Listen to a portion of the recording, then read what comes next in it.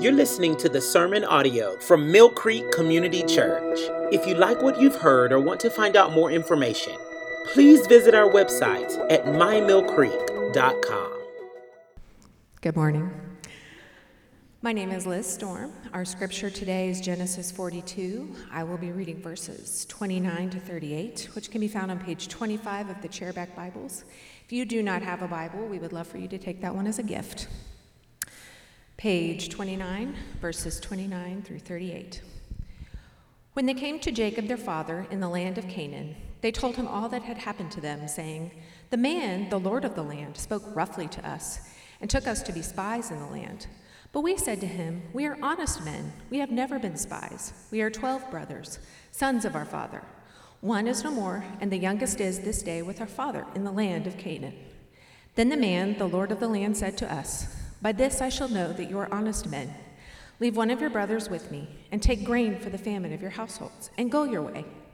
Bring your youngest brother to me. Then I shall know that you are not spies, but honest men. And I will deliver your brother to you, and you shall trade in the land.' As they emptied their sacks, behold, every man's bundle of money was in his sack. And when they and their father saw that their bundles of money were there, they were afraid. And Jacob their father said to them, 'You have bereaved me of my children. Joseph is no more, and Simeon is no more, and now you would take Benjamin. All this has come against me.'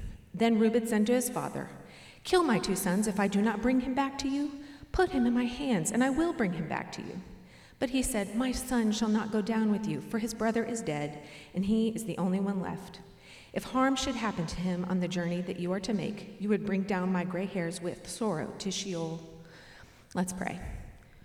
Lord, thank you for this time that you have given us together to worship, and now sit under the teaching of your word. Be with Jeremy as he delivers this sermon, and grant us discernment to hear what you would have to say to us. In Jesus' name we ask these things. Amen. Thank you, Miss Liz.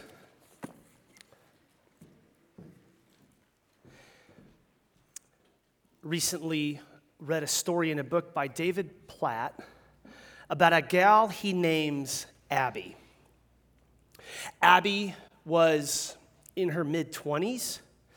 She had grown up in a church, had gone to Christian school, had seemed to check the boxes that a church like us would be grateful to see in a young woman's life. She was in her 20s. She started out on a job, and she was finding herself quite consumed with her work, her career, the trajectory of her life. Things were going well when she found herself in a relationship with Mr. Wonderful. They fell madly in love, gave one another they gave themselves to each other, and when she found out that he was going to break up with her, her life started to crumble. Here in her mid-20s, things were going so well, and then it wasn't too long after they had broke up, she realized she was pregnant. Here's how the book continues. In an instant, it seemed to Abby that the world had come crashing down around her. She thought to herself, I can't have my baby. My reputation will be ruined. My family will be shamed. My career will be over. Enveloped by panic and gripped with fear, she ended up walking into an abortion clinic. Within a couple of hours, her problem was solved, her predicament taken care of, or so she thought. The following Monday, she returned to business as usual, life as normal, hiding the secret of what she'd done as if nothing bad had ever happened. Turns out, Abby kept this decision a secret for many years. And a question to consider, if a gal like Abby decided at some point, you know what, I really do want to pursue Christ. If a woman in this situation was desiring to have a right relationship with God, would she need to face this unconfessed sin? Would she need to do business with a secret sin she'd left in the closet, so to speak? Or consider the story of Abraham. Abraham was a very kind man. He had a family, kids he cared for, a wife he loved. Things seemed to be going fine for Abraham. And as days turned into months and years, Abraham continued to do his best to pursue Christ, but he had this secret on the side that he was really ashamed of but wouldn't let people into. He was addicted to pornography. And Abraham, had you asked him, say, hey, do you think this is a sin? Undoubtedly, he would say, of course, technically it's a sin, but in his heart of hearts, there's just so much shame, and there's such a deep pattern that Abraham continued to keep that closed off, not sure what to do. On the surface, things look fine, but in his heart of hearts, he noticed passion for Christ wilting. And a question to consider for the life of Abraham: if this guy is really going to pursue Christ, is he really going to have to go do business with a bunch of this unconfessed sin that in his mind he thought, I'm just going to keep that on wraps. I'm going to go to the grave with that because it won't help anybody to know. This morning we come to a text that addresses the difficult reality of hidden sin. And as we walk through this scripture, we're going to wrestle through two troubling questions. The first is this: does God make us face our past unconfessed sin for our good? Does he really make us do that? And then, will God really ask us to face our fears for our good? These are tough questions. And this is a tough sermon. If it feels tough at all for you at any point here, me too. But sooner or later, we've got to do business with these questions, and we've got to do business with what God might be doing in our lives. So how are we going to respond? What does the scripture say? If you have your Bibles, and I hope you do, would you go to Genesis 42? So I want to show you this morning from God's word how these questions are answered. First question: does God make us face our past unconfessed sin for our good? For those of you who've been with us, we've been in this section in Genesis, the third big section of the book, if you will, since Genesis 37, and we've been tracking the life of Joseph. And here in chapter 42, his lying and betraying brothers, they are back on the scene. A worldwide famine has not only impacted Egypt, but it has reached its fingers into the promised land, leading Jacob, father of these 12, of course, the leader of the family, he's desperate. He actually seems frustrated. Look at the text with me in verse 1. He functionally says, hey, quit staring at each other. Go to Egypt and get some grain.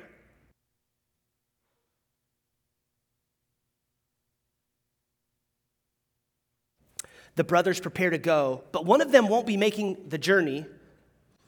Jacob, verse 4, does not let Benjamin go because of what might happen to him. Now again, if you're new, something you should know is that in the story of Jacob, he had two wives, and one of the wives was his favorite. That was Rachel. And Rachel had two boys, Joseph and Benjamin. And while a dad shouldn't have multiple wives, and while a dad shouldn't have favorite kids, that's what's up in the scriptures. That's what's happening here. And it puts the 10 sons who are not from Jacob and Rachel, deep jealousy. They hate the favored ones, especially hating Joseph. He was the oldest, and that's why in Genesis 37, they sold Joseph into slavery. They went to their dad. They lied to their dad. Looks like an animal got him, Dad. Real sorry about that. And As far as Jacob was concerned, Joseph was dead. And for 20 years, since the day he sent to Joseph, said, go tell your brothers this message, in Jacob's heart, he's had to mourn the loss of one of his two favorite sons. So here's Benjamin, the last favored son from Rachel. So he's quite protective. You can appreciate why then he says, man, I'm not sending Benjamin down to Egypt, because if something were to happen to Benjamin, I'm really concerned. And in fact, some commentators suggest that I've been persuaded, not only is Jacob just concerned something random might happen, but Jacob may have an insight into the character of his sons. I mean, we've only got a little bit of story in this book of Genesis about his sons, but you may remember from Genesis chapter 34, Jacob's sons deceived a city of Shechem into getting circumcised. And on the painful day after, when all the men had gone that, there's two of Jacob's sons, they go in and just slaughter all the men.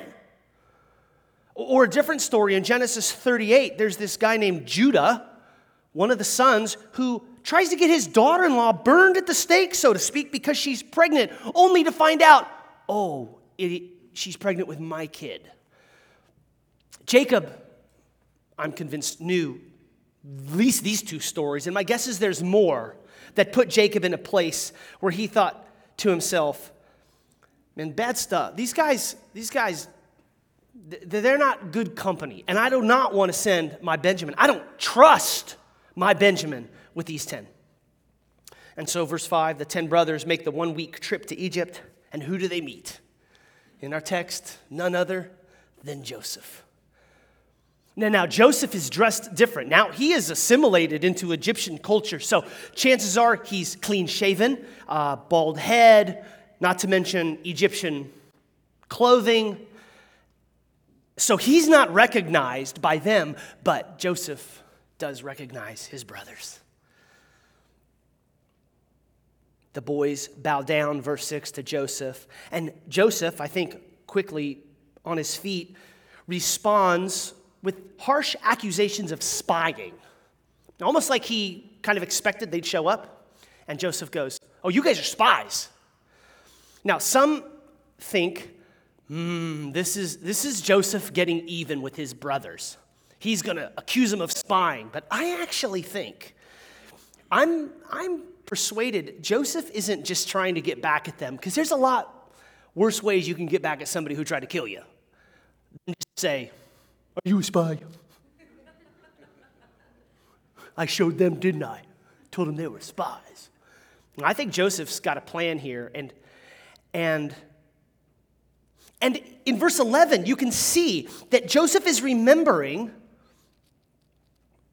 right, I said verse 9, forgive me. In verse 9, Joseph's remembering there was these dreams back in 37 where all the brothers bowed down. But as he counts them, he knows, man, Benjamin's not here. So I think Joseph in his wisdom is concocting a plan to get Benjamin to Egypt as well. And it begins with this accusation of spying. Verses 12 and 14, Joseph doubles down on his accusation, then offers a character test. Then in verse 18, you might notice the character test just changes a touch.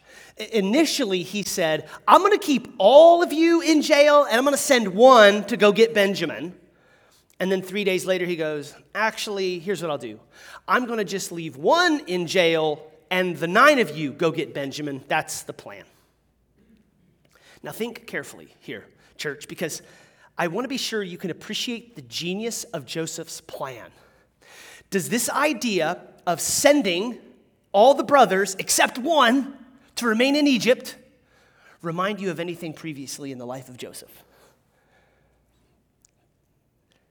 See, back in Genesis 37, all the brothers were willing to lose Joseph, ta-ta Joseph, have a good life, to care for themselves. It was to their personal benefit to send Joseph packing. And here then, Joseph is providing the brothers an opportunity to see, are y'all going to repeat the same mistake? Because I'm just going to keep one. I'm going to send all y'all back. Wonder what they'll do. Will the 9 brothers forget about the one that they left behind? The similarities between this current predicament and the old situation with Joseph is not lost on the boys, because look at verse 21. Look at 21. These boys are seeing the irony. Then they said to one another, "In truth, we are guilty concerning our brother, in that we saw the distress of his soul when he begged us, and we did not listen. That is why this distress has come upon us."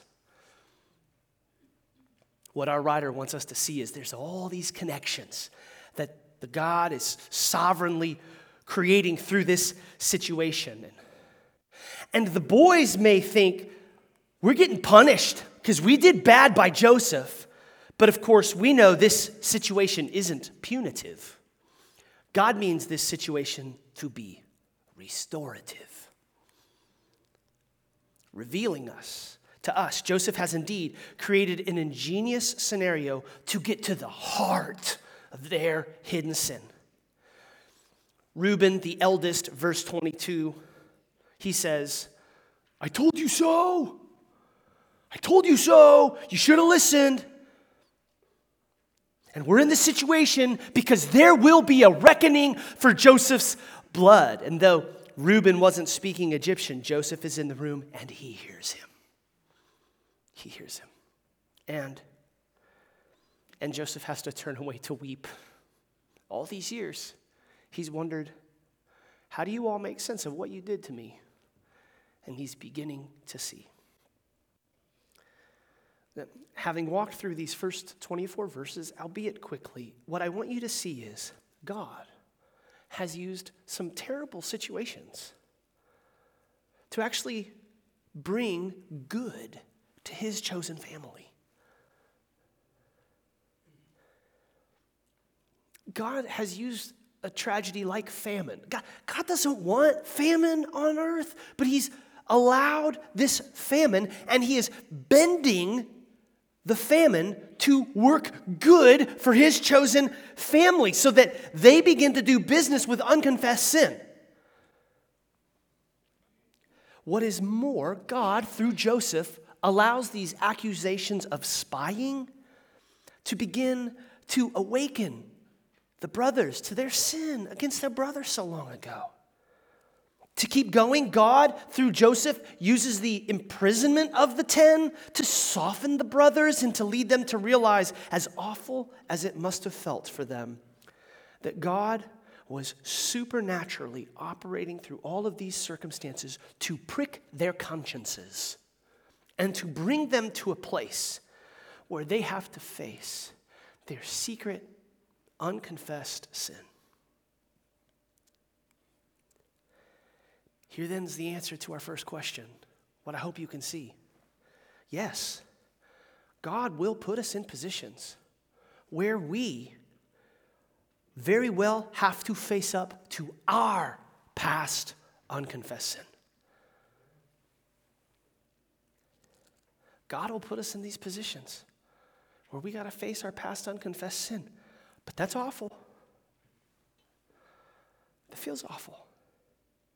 For anyone here who's experienced something like Abby, like we started with in the sermon, or Abraham, or maybe the details aren't identical, but you know the feeling of shame and guilt, and I did this thing, and I do not want to share it because this is so embarrassing. Our tendency when we face those situations is not to conclude that, oh yeah, God's doing this for my good. That's not how we think. We look at those situations and we get scared. And we think, if that gets out, that's going to expose me. And if people know what I'm really like, it's going to ruin me.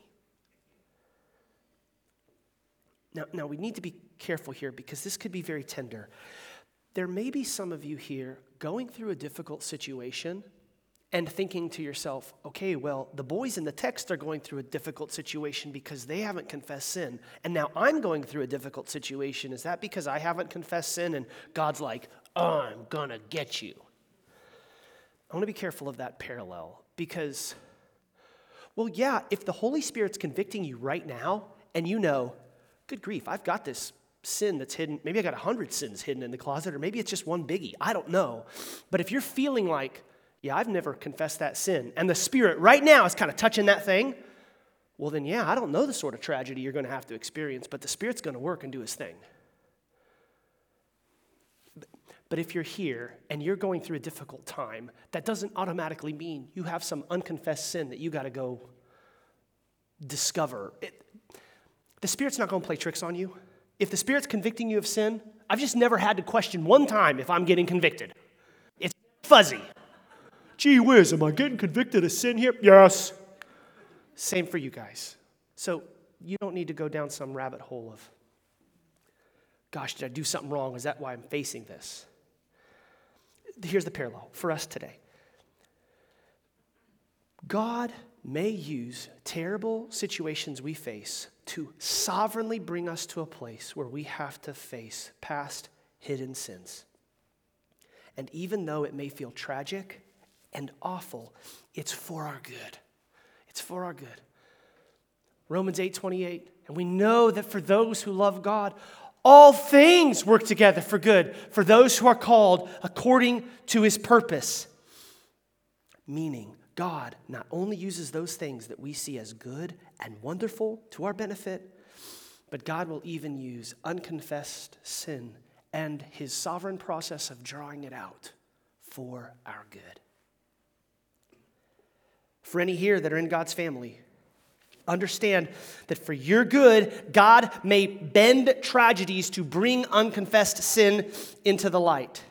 And I don't know how all of that plays out for you personally. I know how it plays out in our text. I don't know that at the end of it we'll be able to connect all the dots the way our text connects the dots.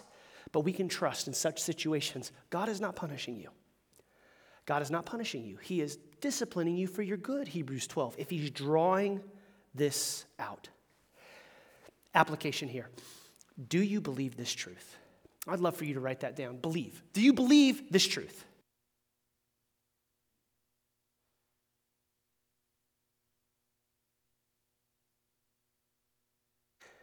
See, when our sin is exposed and we're so wearied and exhausted by the pain of our own personal sin, it's easy to slip and to begin disbelieving what God is doing.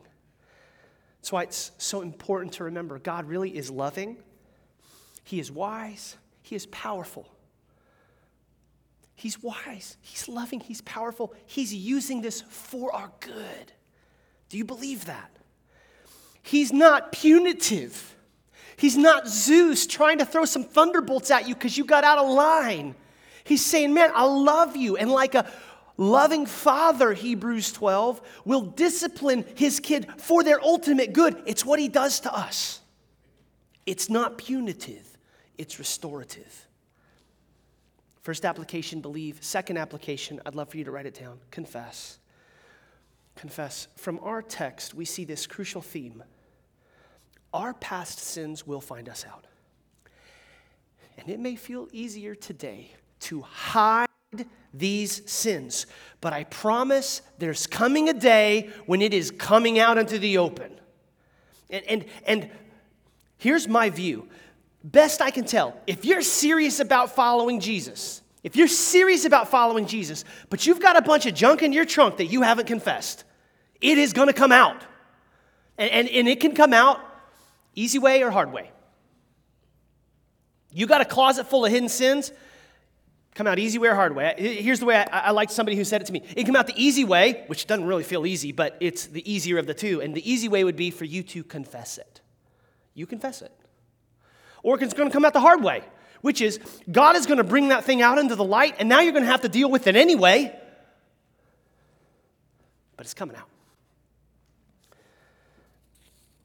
Sin has consequences. And if you're serious about Jesus, I don't think God's going to let you hide those indefinitely.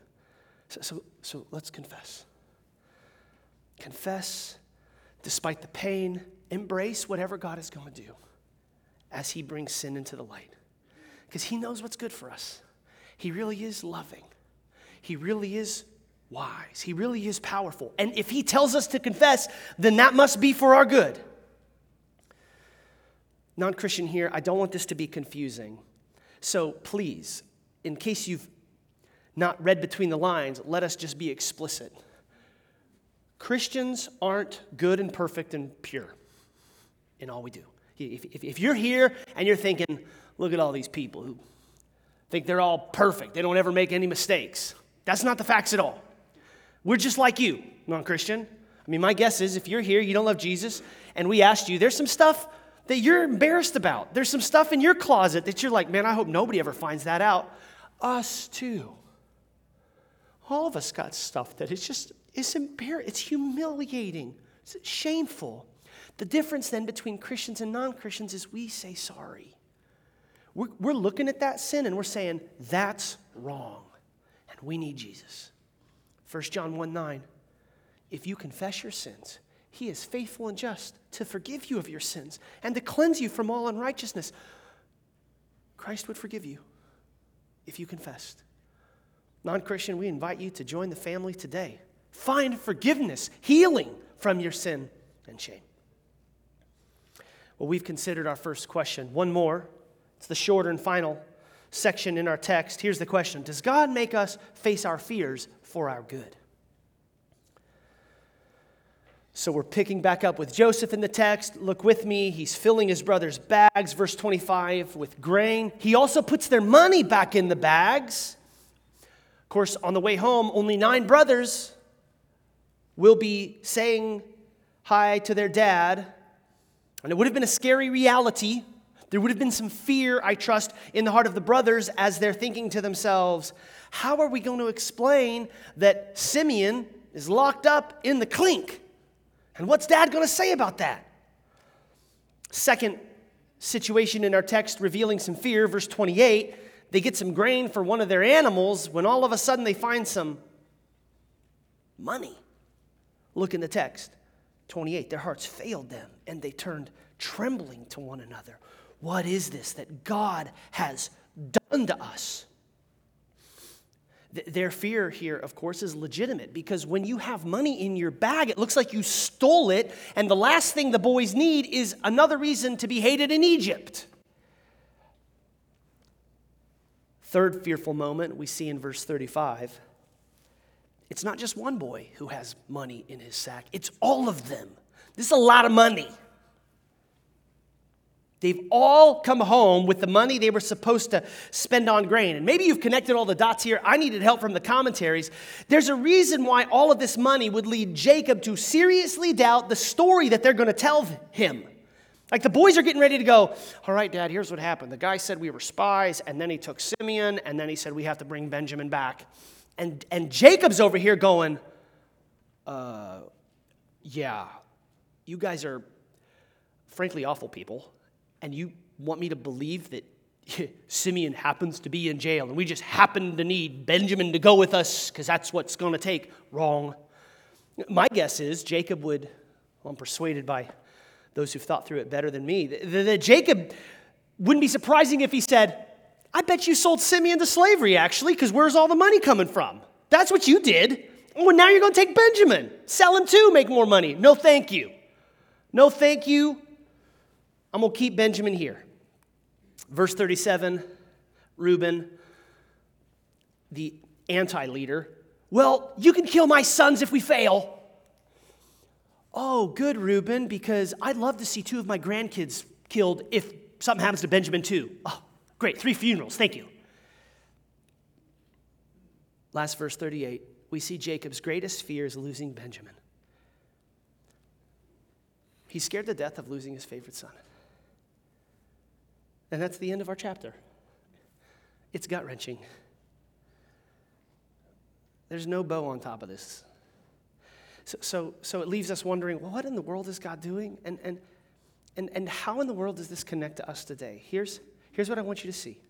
Not so different than in section 1. Here in section 2, it's leading the boys through this fear to bring their unconfessed sin into the light.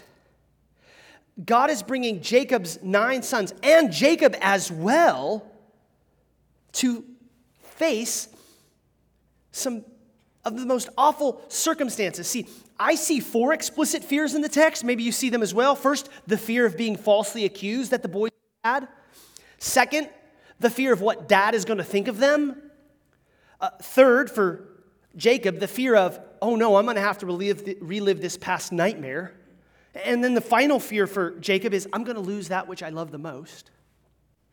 But I think there's one more fear. It's not explicit, but I trust we are to see it clearly. And it's the fear that the boys have of, what if dad finds out what we did? And I think it's that fear that is so frightening for us today. Man, what if somebody finds out?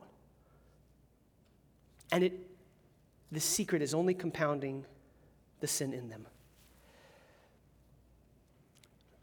Now again, let's be tender, because just because you perhaps are facing some fears right now, and you may have some legitimate fears you're facing, that does not mean that you have unconfessed sin. That's not the parallel.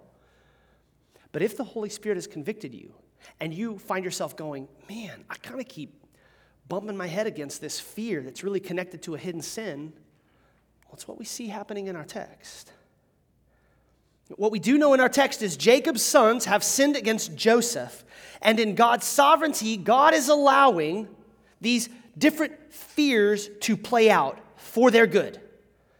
For us then, when we're facing fearful circumstances, we're really scared. Do we really believe God is working for our good? Is Romans 8:28 legitimate when we're facing our fears? For those who love God, do all things really work together for good? For those who are called according to his purpose? Here's the answer to our second question. I'd love for you to write it down. Yes, God may have us face our fears for our good.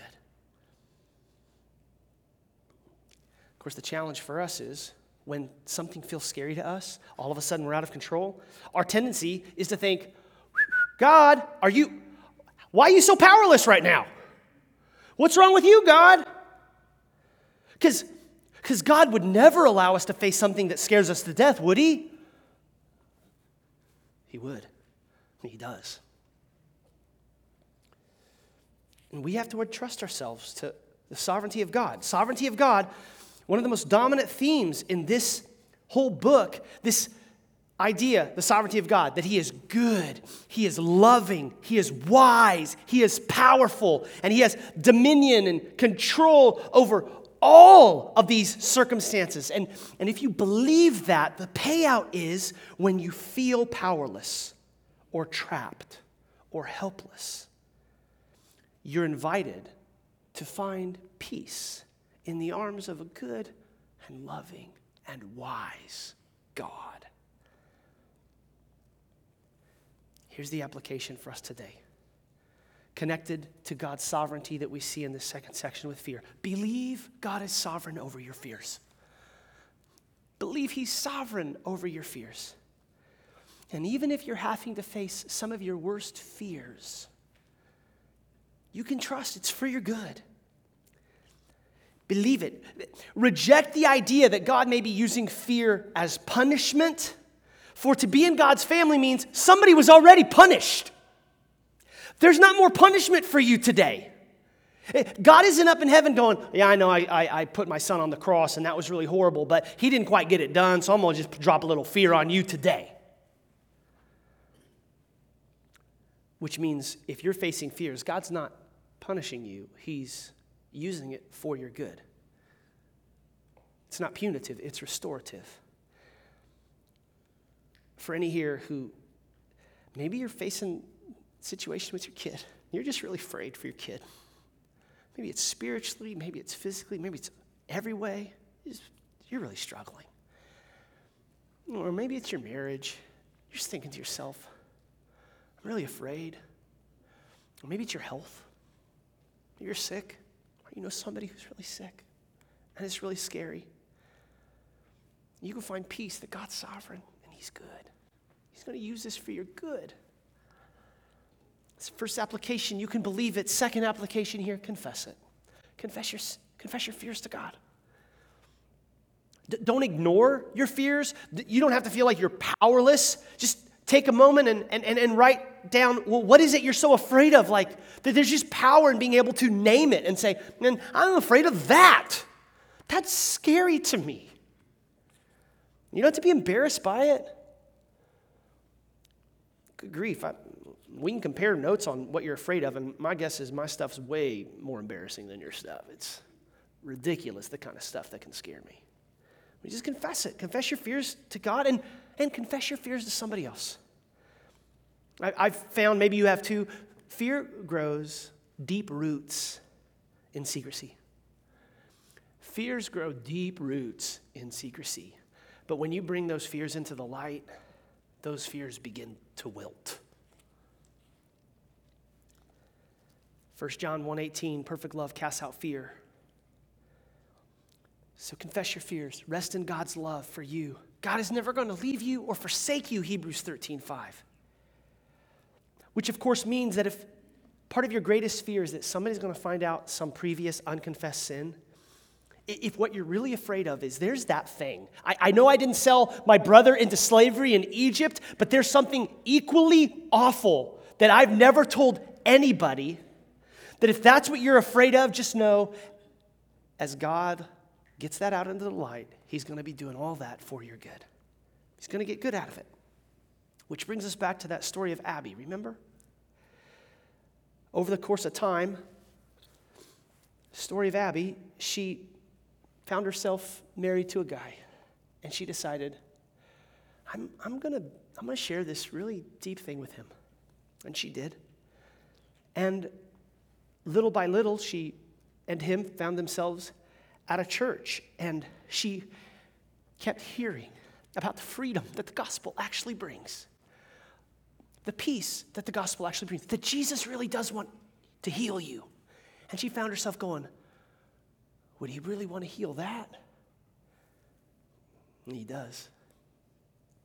And she realized, Christ came to give me healing of my broken heart and this awful sin. And she began to believe, yes, God is taking my sin and shame, and on the cross, He's covered it, which gave her then freedom to share more openly. And last I heard, she is leading a ministry for other women in her city, helping bring healing to those who've been through the traumatic experience she's been through. And she's sharing her story honestly. Hey, this is what happened in my life, but God has brought healing, and He can bring healing to you too. For Abraham too, while difficult, he was able to bring the secret sin into the light. And it did cause difficulty short term. It was painful. But ultimately, God has been working good in Abraham's life too. For God will make us face unconfessed sins for our good, and God does make us face fears for our good. But the reason we can do all of that and make it through is because Jesus faced the cross for our good too. For just as God sovereignly operated in deeply painful ways in Genesis 42, which is what we've seen, God operating sovereignly in deep and painful ways to begin to bring healing and reconciliation to His people, so God allowed Jesus to live and die in the most painful way to bring healing and reconciliation for us today. If you like what you've heard or want to find out more information, please visit our website at mymillcreek.com.